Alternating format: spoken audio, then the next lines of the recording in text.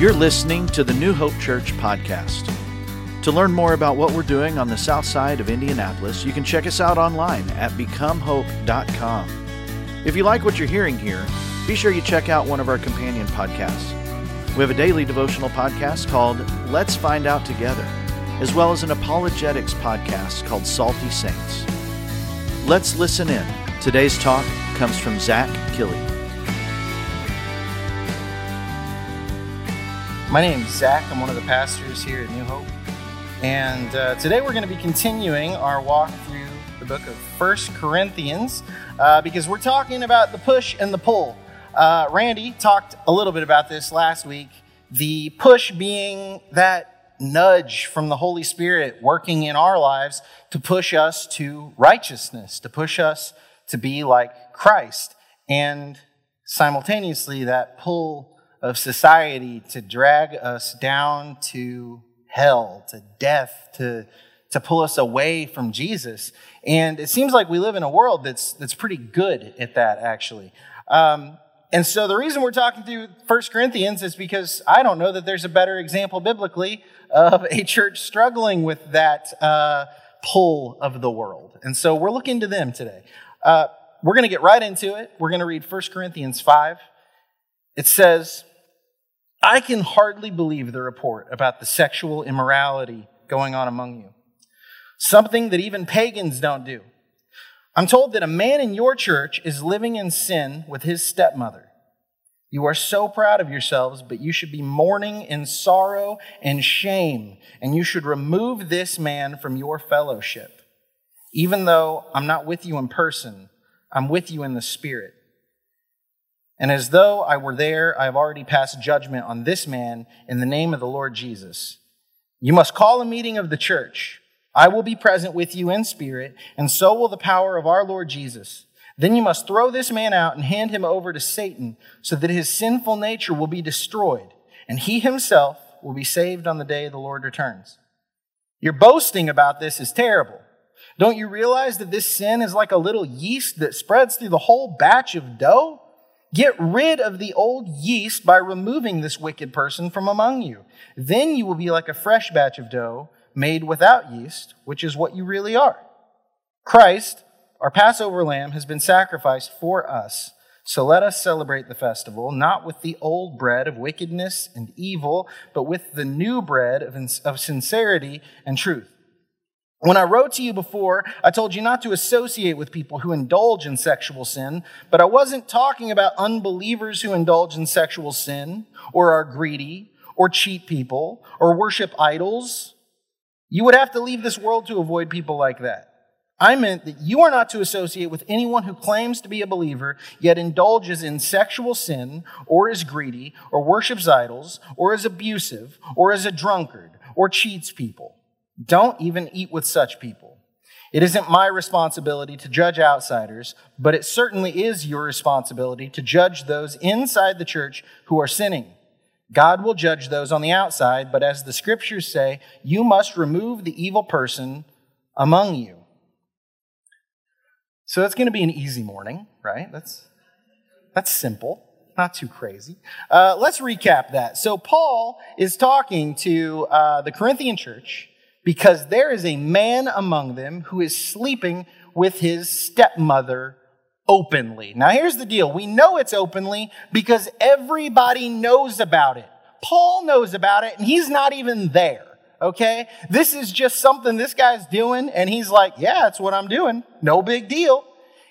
And the bigger problem is the church is going, yeah, it's what he's doing. No big deal. It's not good. And so Paul is writing to them, and he's saying, look, this isn't cool. You guys have to do something about this. You have to get this man from out of your midst. You have to deal with this, right? And he says, you're going to call together a meeting. You're going to kick him out. I'm already casting judgment through this letter. I am there in spirit through this letter. The power of Christ is with this decision. Do it. It's your job as the church to do something about this. You need to know a little bit about the Greco-Roman world.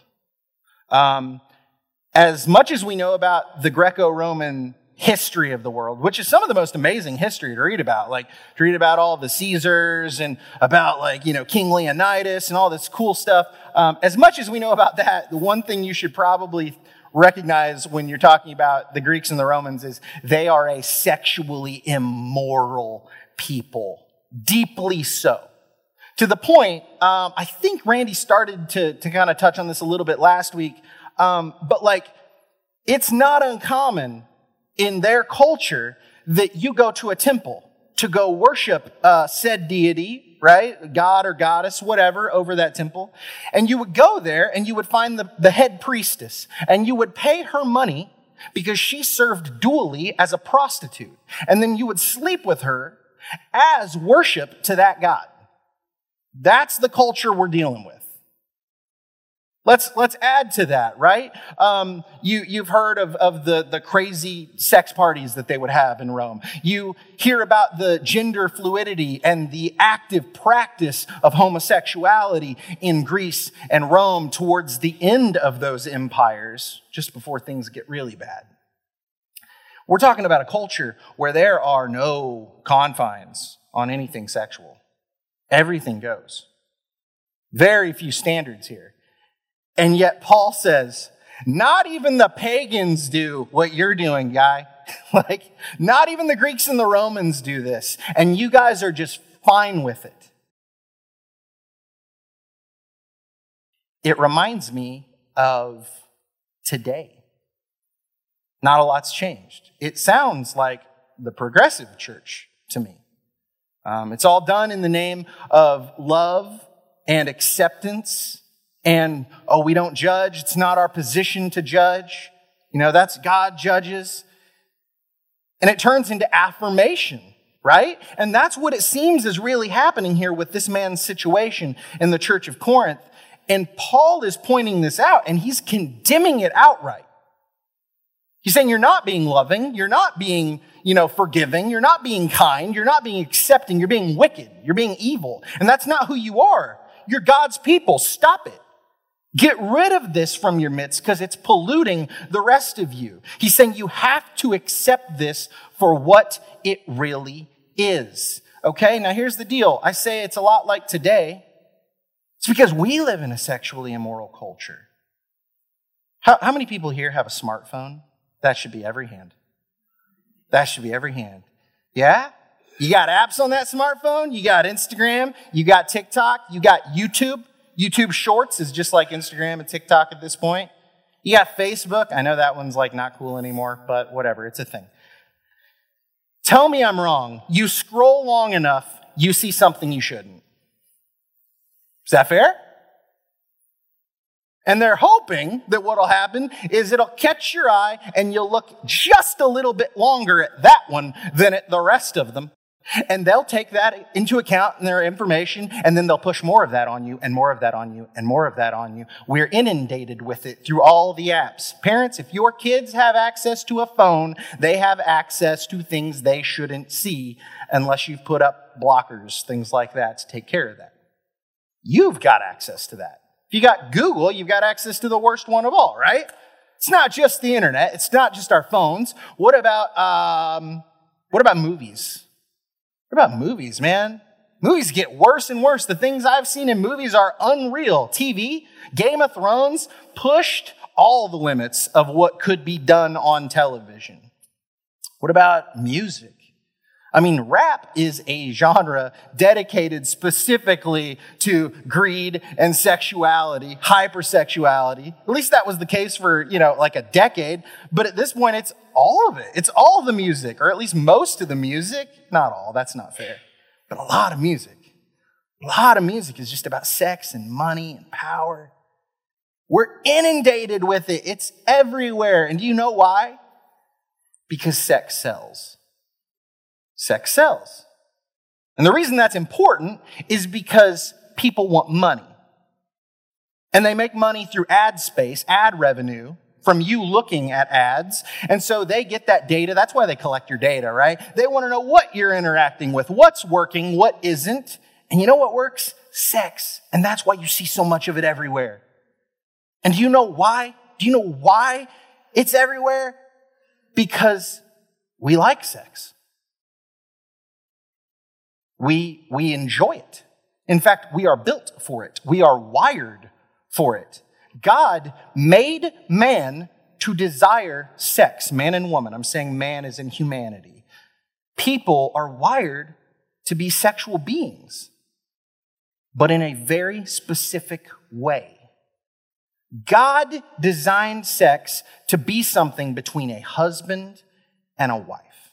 And the reason it's so important is because it kind of serves as a symbol of God's relationship with his people.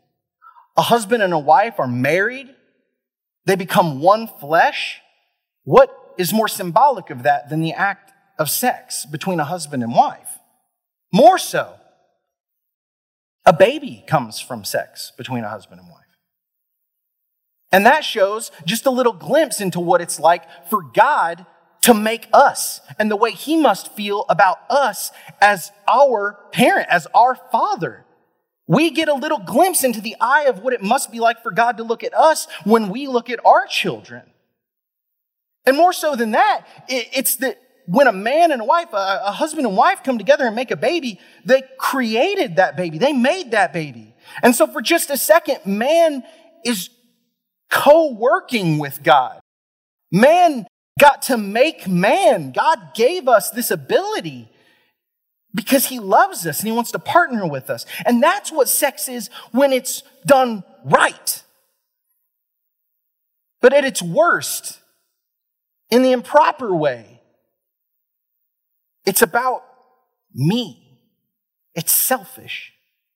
When it was never meant to be that. It was meant to be an act of love. It was to be a thing that was shared between a husband and a wife. But it becomes this inward-focused thing. It becomes this matter of something to be consumed, a desire to be met. It becomes something that should be on my terms, my way. It's all about my preferences. It's just so warped from what it was initially meant to be, right? And I say, things have gotten bad. You know, the world hasn't changed a whole lot in 2,000 years, it seems, right?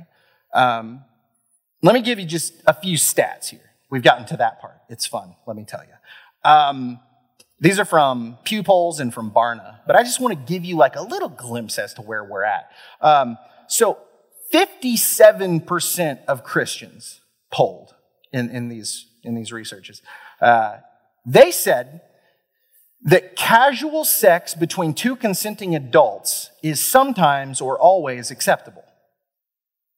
That is 57% of Christians believe that casual sex between two consenting adults is always or sometimes acceptable.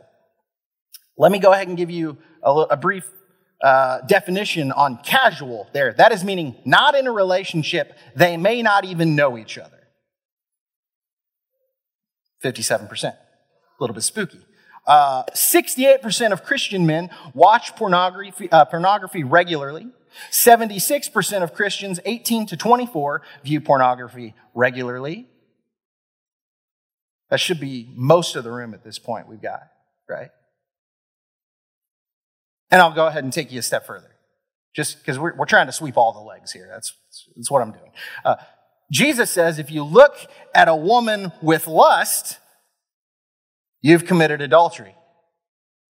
Ladies, vice versa. If you look at a man with lust, if you look longingly with desire in your heart for someone else, you practice sexual immorality. And tell you what, if we haven't got everybody yet, I want to go ahead and include the other few sins that we do remember Paul saying here earlier, right? He had a few other things that he said, I don't want you to have anything to do with these people either, right? So I read that and I thought, wait a minute, that reminds me of all those times Paul goes, and here's all the people that aren't going to receive the kingdom of God. They're not going to inherit it. So I just went through and I just put them all in one list for you. And here it is. Sexual sin, idol worship, adulterers, prostitutes, those who practice homosexuality, thieves, greedy people, drunks, abusers, cheats, or people that have unfair gain on other people, right? Psychedelic drug users, murderers, the impure, the lustful, hostile people, angry people, jealous people, people who gossip, envious people, people that want what other people have, right? And those who cause dissension, those who cause problems between other people. Did I miss anyone? Are we good? We got everybody? Good. So now we can talk about what that means. Does that mean we all get kicked out of church? Because that's what's happening in 1 Corinthians, right? Paul is saying, this person is doing this, remove him from the midst of you. Guys, if we take this as literally as Paul is laying it out, there's no one left in this room. There's no one left in a single church across the United States of America or the world for that matter. We're all done. We're all out. So what is he talking about? That's the question here. I think really hinges on our understanding of two very, central biblical words that we do not talk about enough. The first one, repentance. Y'all heard that? Show of hands. Yeah? We're good. Love it. Second one, confess. Cool. Here's what those words mean, because they're big, fancy, churchy words. All right?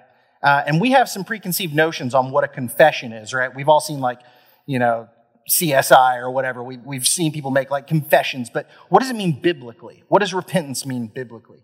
Well, repentance comes from a Greek word. Greek is the language the Bible is written in, okay? Greek was the common tongue in the Roman Empire. Latin would have been used for high speech and legal reasons. But Greek was what the people spoke. It's what they wrote in, most of them. And so our New Testament is written originally in Greek for the most part. And so the word repentance comes from the Greek word metanoia. Metanoia quite literally means to change your mind. That's it. To change the way you think about something. Okay? Now, I know you've probably heard repentance means to turn away from something, to walk away, to completely change. And I'm not discounting that. Okay? Because when you change your mind about something, when you actually start to think differently about something, where you once loved it, but now you see God hates this, I hate this, it's gonna lead to change. It has to. You can't comfortably believe something and continue living that way. You will break eventually. And so the beginning of repentance is its truest, most literal form, to change your mind. Here's the second one. To confess. That comes from the Greek word homologeia. Okay? Here's what it means literally. To say the same. To say the same. That's a little weird. What's that mean? It's like this. God says, this is your sin. This is what you do. You do this thing, I hate it. I hate that you do it. It's evil. It will kill you. It only brings death. This is my way. You should be living this way. And then you look at what God says and you go, I do that. That does lead to death. That is wicked. You do hate it. I should hate it too. And I should be doing this. You're right. I'm sorry. That's confession. To say the same. To see God's way and go, you're right. So to repent and confess is to see it for what it really is, to change your mind. I've thought about it incorrectly. Now I think about it correctly, and I see God's way. I see what he wants, and I agree. That is what I should be doing. Here's the problem. I don't see that in Corinth. Fair point? I think so.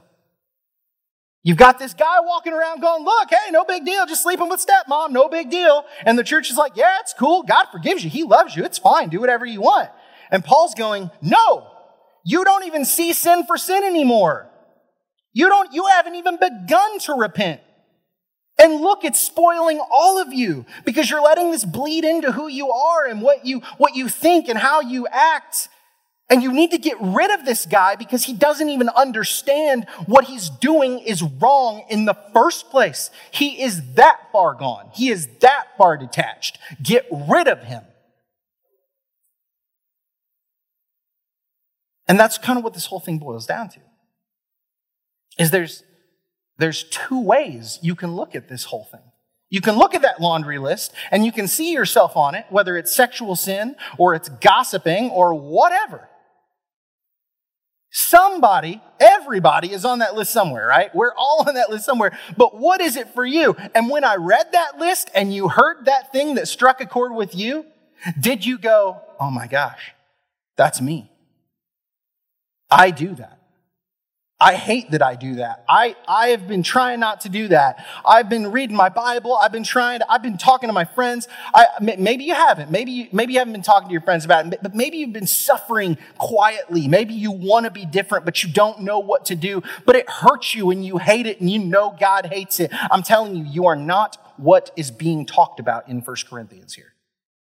And you are not what that laundry list is talking about, because Paul actually afterwards says, you all used to be this. You used to be these things, but you're not now, because you see it for what it is. God's changed you. The Holy Spirit has put a work in you. He's changing you from the inside, and you aren't a sinner anymore. That's not what defines you anymore. You're defined by the Holy Spirit. And that's why you should act like you're defined by the Holy Spirit. But if you heard that list of mine, of Paul's, I should say, and your first thought was, well, I don't do it that often. And, I only do it because of X, Y, Z. I only gossip because I'm trying to keep people in the loop. I just want to keep people informed. Everybody has a right to know what's really going on around here. Or, I'm just sexually immoral from time to time because, mine and the wife's relationship hasn't been so great lately. Or like the question is, do you see it for what it is, or are you just making excuses? Are you refusing to call it sin? God is showing it to you. It's in His Word, and He's saying it's wrong. This is the kind of behavior that people led to hell are doing, and you're not made for that anymore. And if you're sitting there and you're going, no, that's not me, I don't know what you're talking about, then you're exactly the kind of person this is talking about. And you should be shaking in your boots. And to show just how far gone we are these days, is we built this big crazy church system now. That's what we got, this weird business model kind of church thing that we all take place in these days. It's almost gotten too big that we don't even know each other anymore. Little pockets. Some people maybe just show up on Sunday. They don't have anybody holding them accountable. And when church leadership might point out to you and say, hey, look, you got this sin going on in your life and you got to turn from it. You know what most people will do? They'll just leave and go find another church. Those are the people that should be afraid when they read passages like this, because you're never actually letting God confront you with your sin and to change you and to pull you away from it. And if you read what Paul's saying here, he's saying the function of the church, your church body, the church body you're in currently, is not to affirm you and tell you how good you are. It's to show you, hey, we're all pretty messed up, and we need to work together to be made right. Let's help each other. But don't run from that. That's when you get written about here. See, I truly believe, had this guy got confronted by the 1 Corinthian church, by the church in Corinth, and they'd been like, look, we know what you're doing and it's wrong. Had he looked at them and said, I'm sorry, you're right. Had he had David's repentance, right? When David is confronted by Nathan in the Old Testament, Nathan's like, look, you're a murderer and you're a rapist, and he goes down the list, he names it all, and David's like, you're right, I've sinned before myself, I've sinned before God, God help me, and he breaks down weeping, and he wants to change, and he just if that is how this guy had responded, had he even just acknowledged it, and said, I'm trying, please help me, I don't think that it would be written about here.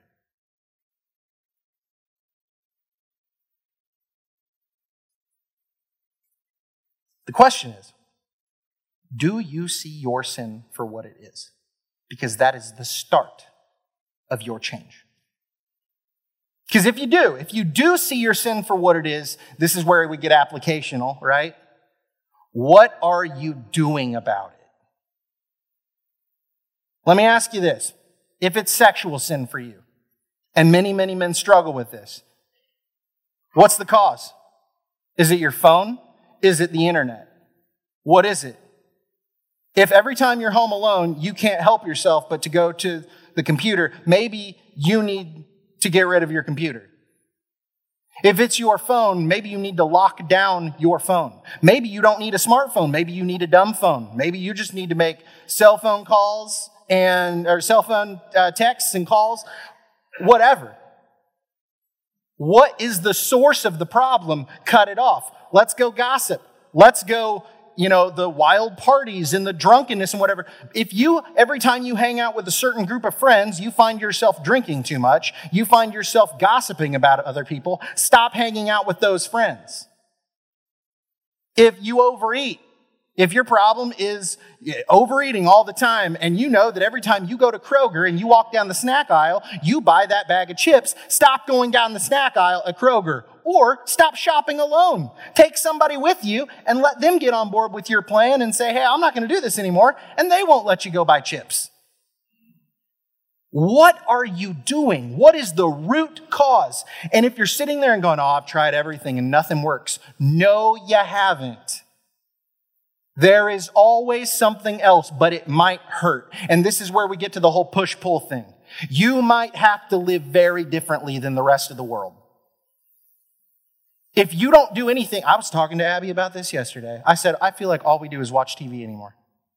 When we get home, all we do is watch TV. I said, can we get rid of all our subscriptions and just put a DVD player there? And so if we want to watch a movie, we really got to want to watch a movie. We got to go get a DVD and go put it in the DVD player.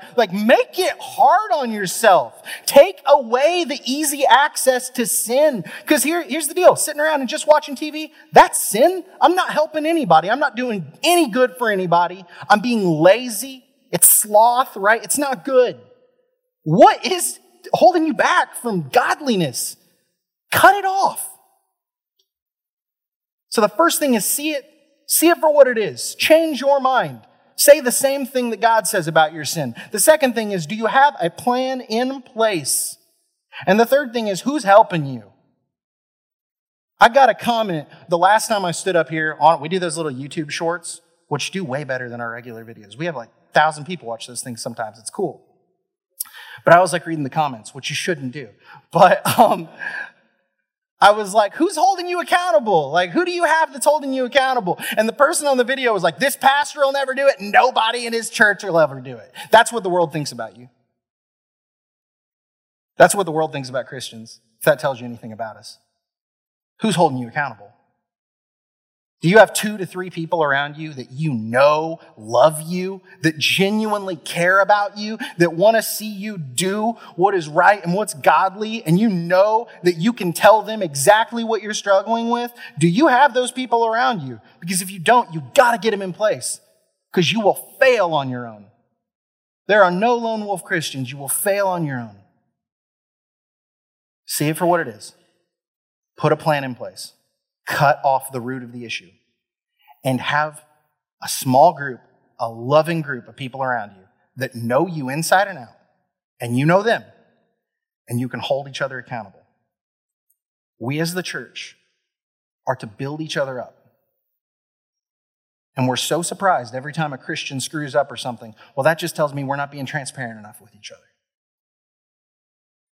We got to open up to each other. We've got to hold each other accountable. And we got to be able to call it like it really is. And stop pretending that it's fine when I do it, but it's bad when they do it. It's all bad. That whole list, guys, you're on it somewhere. What is it for you? What are you doing about it? Who's holding you accountable? Think about that today. Thanks for tuning in to the New Hope Church podcast.